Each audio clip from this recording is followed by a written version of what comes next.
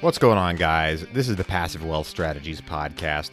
I'm your host, Taylor Loht. Just wanted to share a quick lesson with you that I learned recently. As many of you know, I host the Richmond Multifamily Meetup. It's a monthly meetup here in Richmond, Virginia, where we meet up and learn a particular area that is important for real estate investors. We bring in a speaker. We all have a beer and learn whatever their area is.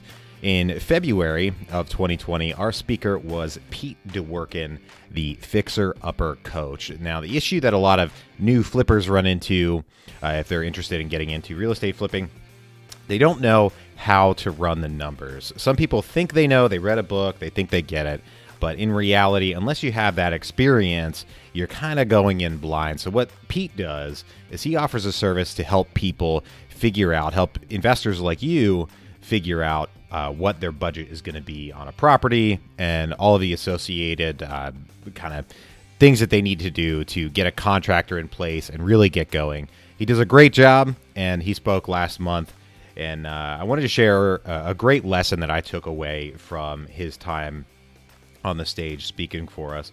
So he gave us a four-step process for getting the most out of our contractors. So get out a pen and paper. We're going to go through those 4 steps, 4 things you need to have in place if you're going to get the best performance out of your contractors on any real estate investment. So step 1, aspect 1, you need to have a budget. You need to know what your budget is. Number 2, you need to have a scope of work. Number 3, you need to know your selections. And number 4, you need to have your design. So let's go through each one of them.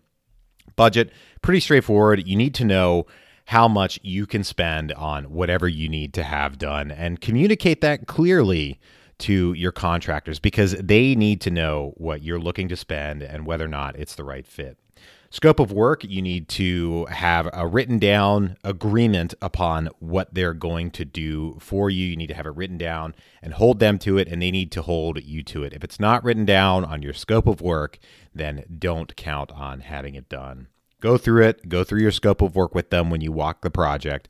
Have them sign off on it. This is all a procedure from Pete that he's used on many, many, many real estate projects that you should use as well. Number 3, selections. That's things like your finish, your materials, things like that. You need to know what they're going to be using, whether they're going to be giving you a price for builder grade or up to, marble countertops and the really nice stuff. You need to know what they're going to use. And number 4, the design. You need to know the floor plan, the layout. You need to have all the plans that you're expecting them to work off of. So those 4 things are a budget, a scope of work, selections, and design. You need to communicate that very clearly to your contractors and have them sign off on these various aspects of the job before they get into it so that when questions come up, you can go to the documents and say, hey, look, here we are. And if it's in the contract, then hold them to the contract. Other very important things, make sure you're working with licensed and insured contractors. We need to look for responsiveness from our contractors. It's a sign of someone who's a good business person. You need to check on their workmanship. Ask them for an example of a project that they're currently working on before you hire them, and go check it out. Look at the level of workmanship they do and determine whether it's going to fit your goals.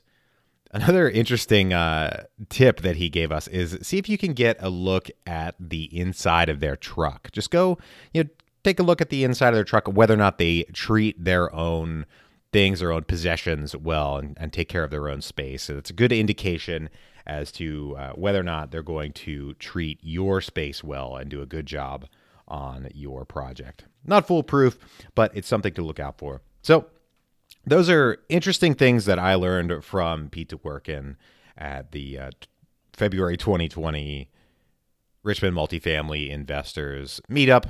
And if you ever get the opportunity to hear from him or someone else that can teach you about these important things that you might not think about for working with contractors, definitely take it. If you're in the Richmond, Virginia area and you're not attending the meetup, you're missing out on a lot of opportunity to learn some very important lessons. That was just one little snippet of about an hour and a half talk that he gave for us, and I took a lot of things away.